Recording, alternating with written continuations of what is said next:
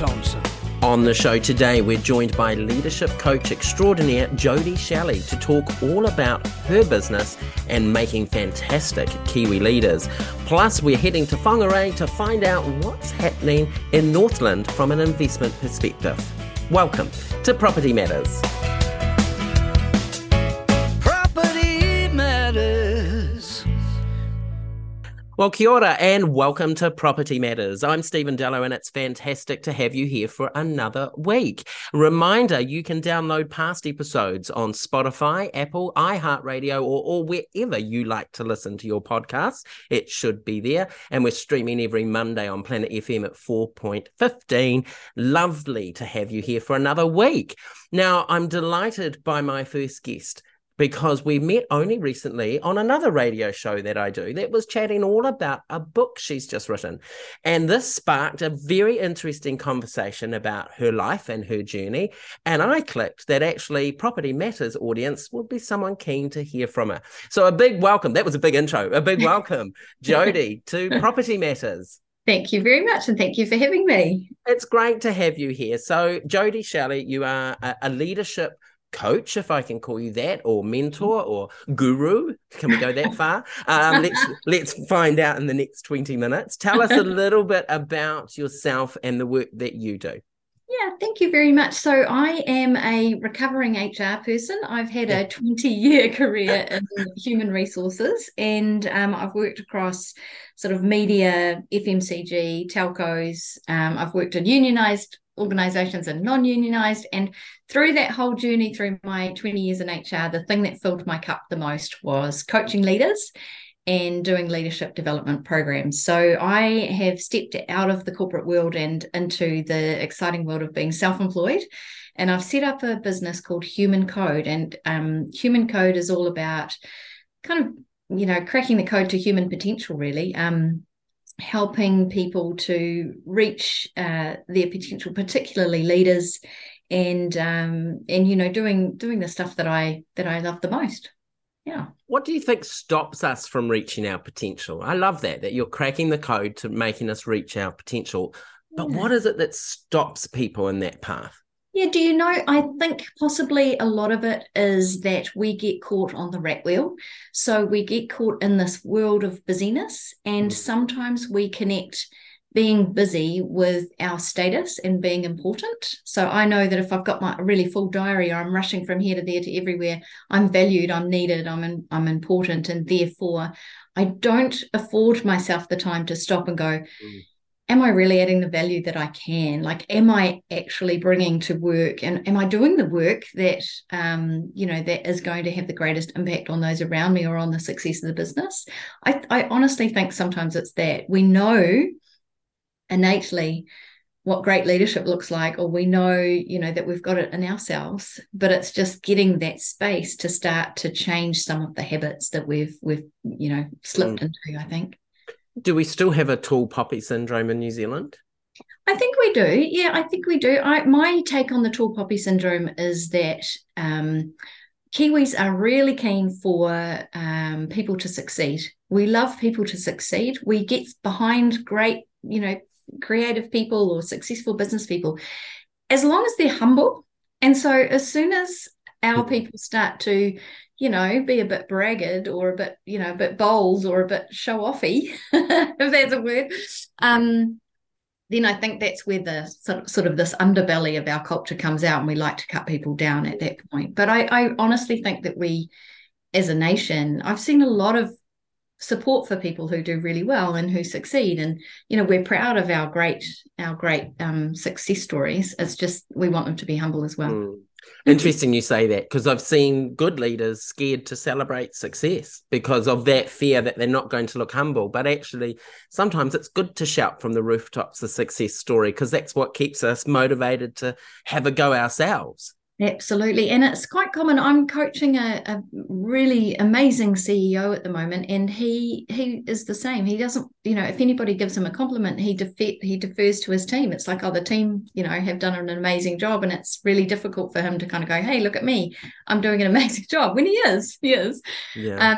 And so, I think we are a bit reticent about coming forward and saying, look at me, I've done a great job. But In doing so, we show others that it's possible. There's what's that saying around you got to see it to be it. And these women that are, breaking ground in STEM industries and things, inspiring, youth of today. It doesn't hurt for our leaders to kind of go, hey, I've done a good job on this. Isn't this great? Because it inspires others. Yeah, absolutely.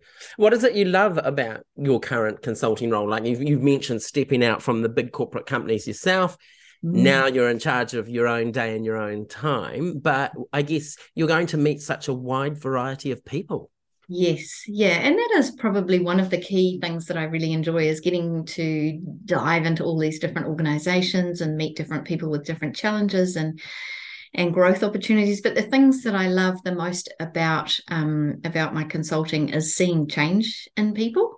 So when I am coaching and I can see my clients making these connections for themselves and having these amazing, wonderful insights from, just by talking and by creating this safe space for and mechanisms and tools, we've got lots of tools in the toolkit, but giving them the space and the safety to have this critical thinking about themselves and the growth that they seek is just pretty magical, to be honest. And then the other side of it is I do leadership sort of development programs for teams, and just seeing teams evolve. Like I'm halfway through a 12-month program with a team, and I can see the whole group just lifting their focus right now. Like they are more engaged with strategic decisions. They are championing sustainability with their senior leaders. They're just owning things more, supporting each other more, having tough conversations, being brave. And it's, we're only halfway through. And I think seeing that change in groups and individuals is reward enough. Yeah, absolutely. Yeah.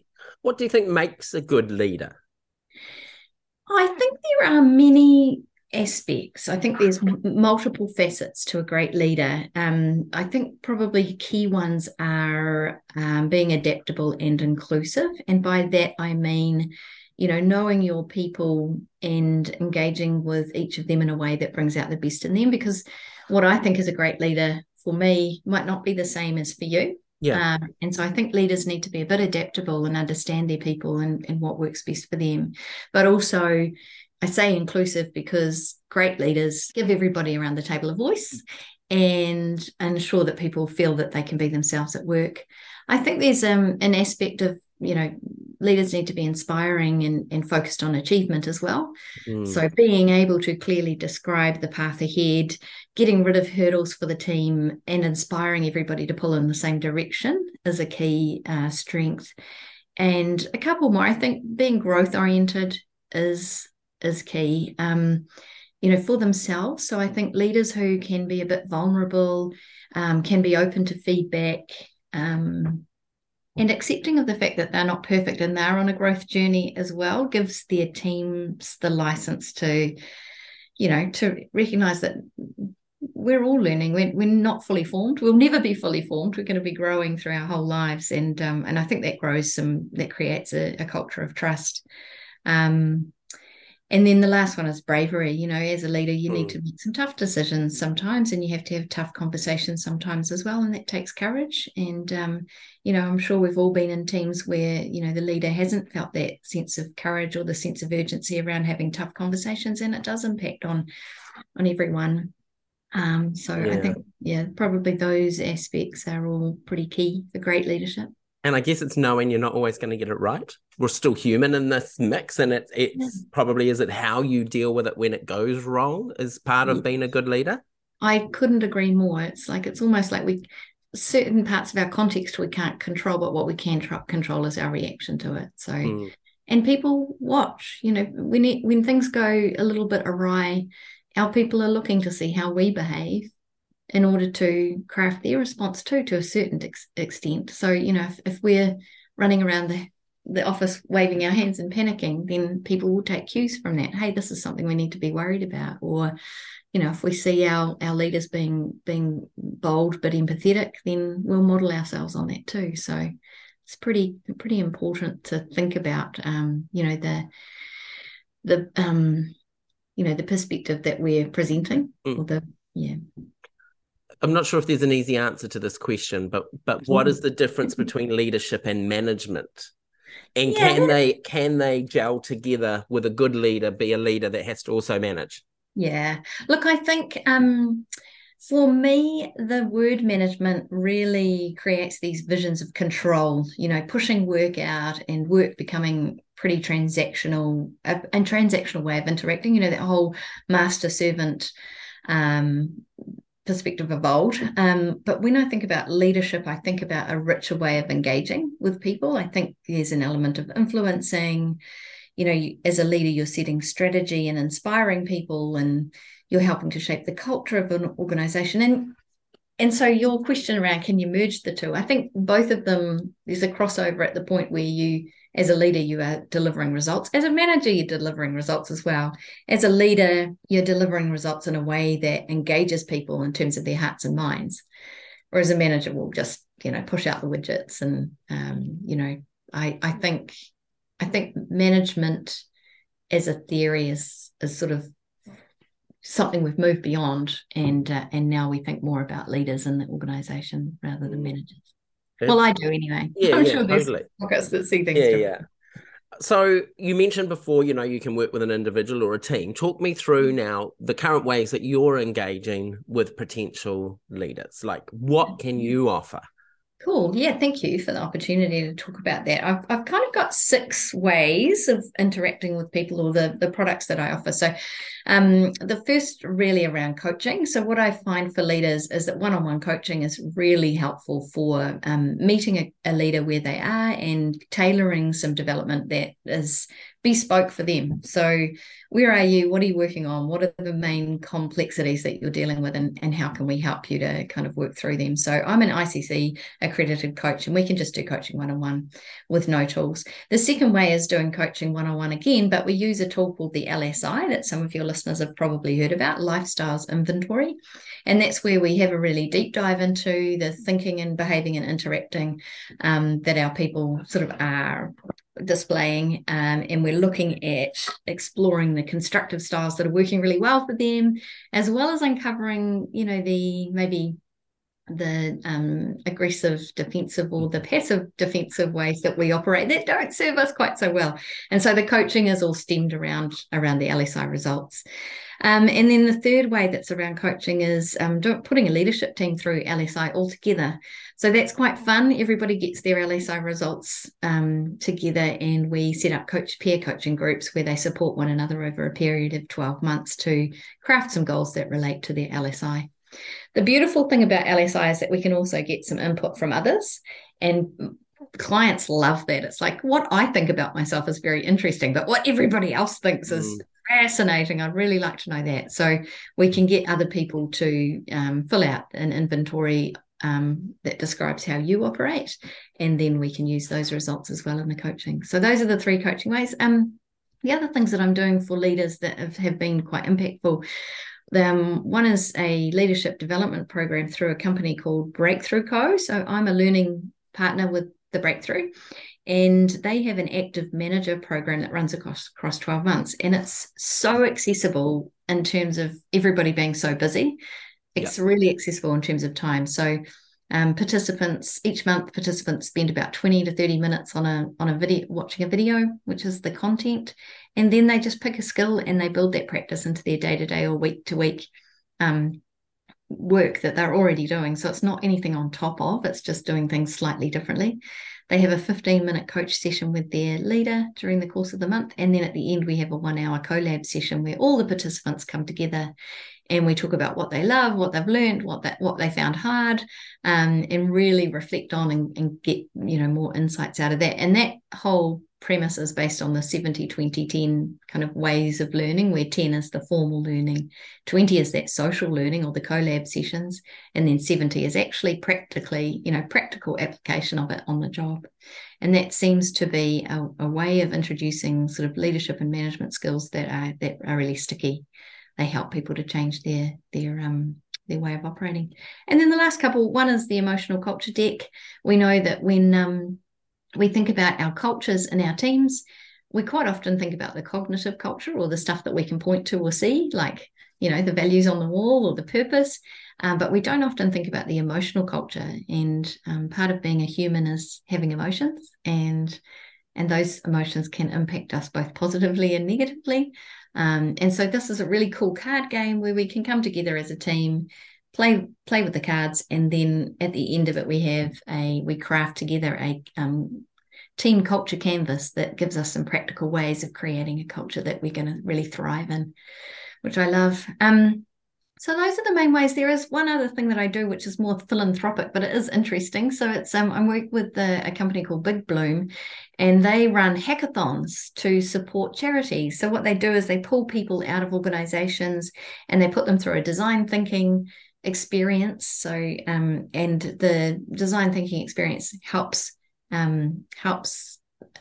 craft solutions to strategic problems that charities might have. And so it's a really great learning opportunity for the participants, but it's also doing good in the community and bringing people together so that they can connect with one another and connect with people outside of their own organization. So that's lovely. Very cool. Yeah, that's a nice variety, and I guess a sense that you tailor it to suit the person, the individual, or the company that's approached you. Absolutely. Yeah. Do you find when you're coaching someone individually around leadership of their team, it also has an impact on, I guess, their personal world? I can imagine you'd be giving tips around structure and around, dealing with tricky issues that could actually flow on quite nicely to outside the work environment. Absolutely. Do you get that feedback? I definitely do get that feedback, yes. And in fact, the tool that I've chosen, the LSI, is called Lifestyles Inventory because it can be beyond work. So the constructive styles that we build on and the constructive ways of being really do play out in our daily lives as well as at work, which is why I really like it. One of my coaching clients last week, actually, we were playing with the ECD, or the cards, the emotional culture deck cards, and he was like, "Can I take this back home? Because I'd love to do this with my kids." And so he's taken that home, and he's doing that with his daughters. And I think, it's great when you can kind of cross over, because there is a grey, there's a blurred space between work and home. And I think if you can get benefit in both spaces from investing in your development, then great. Brilliant. Tough question. What do you think the hardest part of being a leader is these days? I think in terms of being a leader right now, it's resiliency. I think resiliency and adaptability, because we have seen so much change so quickly. Every year we've sent another challenge. The last sort of 3 to 4 years have been remarkable in terms of leaders having to show up for their teams when they're in a state of, flux and confusion. And, I don't want to say the C word, but at the start of the global pandemic, COVID, we didn't know what that meant for our teams or our businesses or our, longevity in the world. And so we were grappling with that, as well as leading teams and reassuring teams and developing new ways of being. And I think that's a tough gig. It's a tough gig to keep that energy level up and the resiliency there, and being flexible and adaptable. And I think, the leaders that come out of this period of time, they're going to be rock stars when things calm down and, we have boring years again. Here's to boring years. Now, I alluded at the top of the show that you're also an author, and on a very different thing to leadership. What inspired you to suddenly write a book? Thank you for mentioning that. Yes, my book is called The Tui Has Landed, and it came out in February. And what inspired me to write that was finding space for myself to do things that I loved. So what I had found is that in my last leadership role, I was being consumed by my job. So I was working long hours, and I really didn't know what I would do if I had any spare time. And so I stumbled across the beautiful Irish author Marianne Keyes, who was doing a Instagram live feed on how to write a novel, and it was just the perfect timing. And so I tuned into her 4 sessions, and she gave us tips and tricks and ideas about how to get started. And so I got started, and I carved out a little bit of time for me, which was wonderful to have a creative outlet, side hustle. And then I just kept going from there. So that is out in bookshops now, and I'm now writing my second and third novels, and it's been a wonderful kind of distraction. So I'm a executive coach by day and a fledgling novelist by night. Love it. Absolutely love it. Look, Jodie, we've run out of time. I could talk to you for hours. How can people get in touch if they'd like to have a conversation with you about leadership or for their team or sign you up as their coach? I would absolutely love to hear from anybody. Certainly, non-obligation conversations are my favourite, so don't hesitate to give me a bell, just even to sound me out. But all of my contact details are on my website, which is www.humancode.co.nz. Fantastic. All the best for the rest of the year and inspiring some fabulous leaders, and hopefully we'll catch up again soon. Thank you very much again for having me. Take care. Well, now I'm absolutely delighted to be joined by Jeanine Walters, who is the head of property management for Barfoot and Thompson in Whangarei, but I'm guessing covers quite a big area in the north. And before we went on air, we were just talking about how busy the year is, and you throw in a cyclone, Jeanine. How are you? We're all got up here now. We had a few issues after the cyclone, mainly to do with trees down and fences. But luckily, nobody was hurt, and we dealt with it quite promptly. There was a lot of community help, and everyone come together, which was amazing. Brilliant. So look, tell our listeners a little bit about yourself and your own journey in real estate. I started in real estate over 16 years ago. I started my career with LJ Hooker and was with them for 13 years. I was trained under an amazing lady by the name of Lorraine Shane, and my manager back then was an amazing man called Michael Springford. So I had lots of training. Back then we had 500 odd properties, and there was only 3 of us. So we learnt very, very quickly and very fast. It was a fantastic journey working there.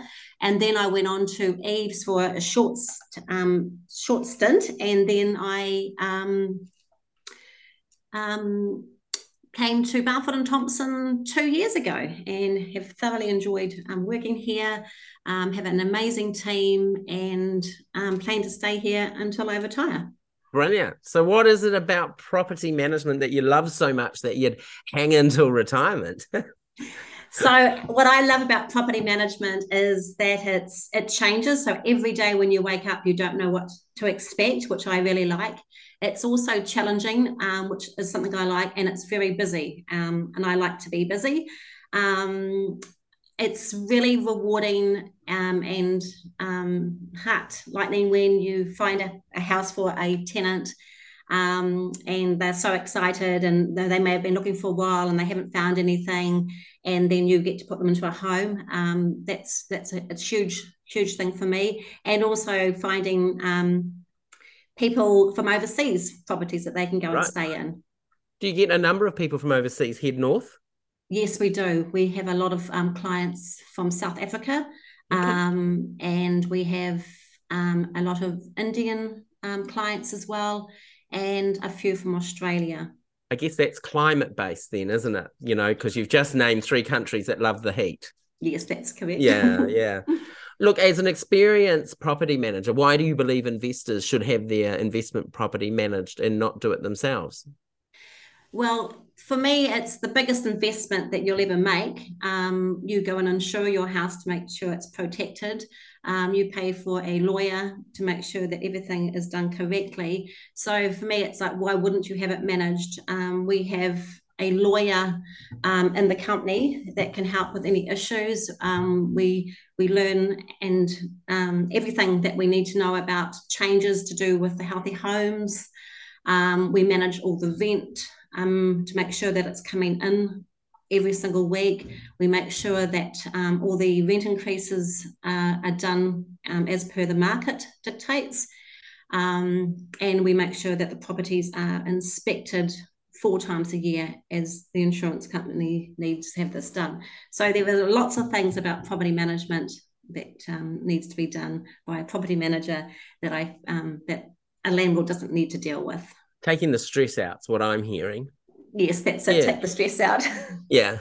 I should ask you, I might wait to the end of the interview, how you release your stress then if you're taking on everyone's. But, speaking of stress, we've had the cyclones, we've had crazy weather of late. You just mentioned it wasn't too bad in your area. Did you have any tenants directly impacted? Yes, we had a few tenants impacted. I came down to the office before the cyclone actually hit, and I sent an email to all my tenants saying checking in, just to say that we were all here if they needed any help or they just wanted to chat to any of the property managers. That was a huge response in such a positive and amazing way. I would say we may have had 6 properties that were really affected, and that was it. But it was all sorted and handled very, very quickly. That's awesome. As property managers, do your team sort of engage with insurance companies in situations like this? Like, what's your role with an insurance company? So what we do is in this particular case with Cyclone Gabrielle, we made sure that the tenants sent us photos of the damages promptly, and then we forward those photos on to the owner, and then we ask them to contact their insurance company, and in most cases the owner dealt with their insurance companies themselves up here.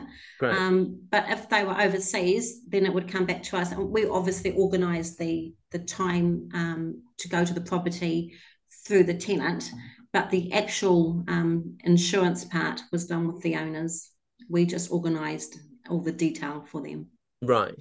We're hearing sort of nationally, but in particular in places like Auckland, a real demand now for people looking for properties, especially while their own one is having work done to it. Have you noticed an increased volume of people looking for a rental property in the north? Absolutely. It's huge. I've never seen so many people that are needing properties up here. Wow. It's almost overwhelming, to be totally honest. So what's your top tip then for an applicant to really stand out if they're applying? So I like them to send me a little picture, and especially if they have a pet. And to be totally honest, and I know it's not always possible, I ask them to come into the office so we can have a chat. It's I guess it can be a little bit time consuming like that, but it's nice to talk to people to find out exactly what they want. And then of course we have got our virtual tours now, which we can also send to people that can't make a viewing, right? And we can send that to them overseas or anywhere in New Zealand, and we can walk them through the house on our tour, which has been working a treat. Nice. So thinking of the Northland area as an investment opportunity, we have a lot of investors that tune into our show. What is the area like as an investment opportunity for landlords? Do they get a good return? So they are now. I mean, but when the housing was was at its highest peak, the return wasn't so much as good. But it has changed now. We are getting very, very good rents up here. The average 3 to 4 bedroom home is $650 to $680.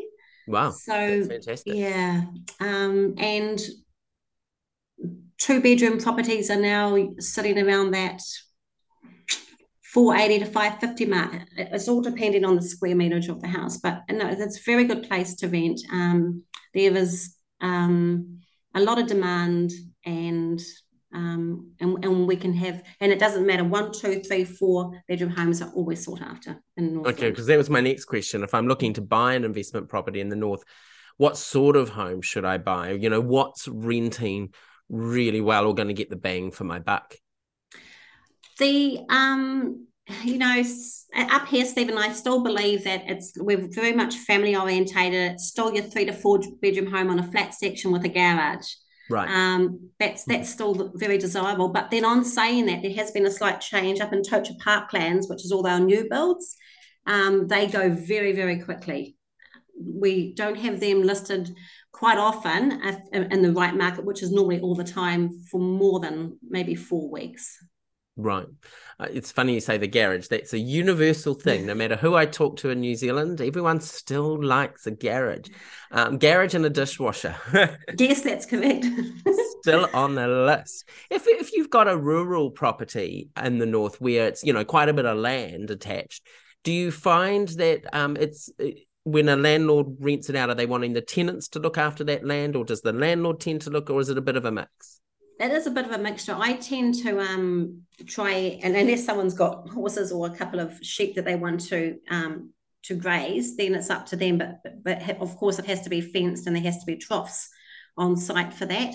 But if it's not well fenced land, I go to the owner and I ask them to graze it out themselves.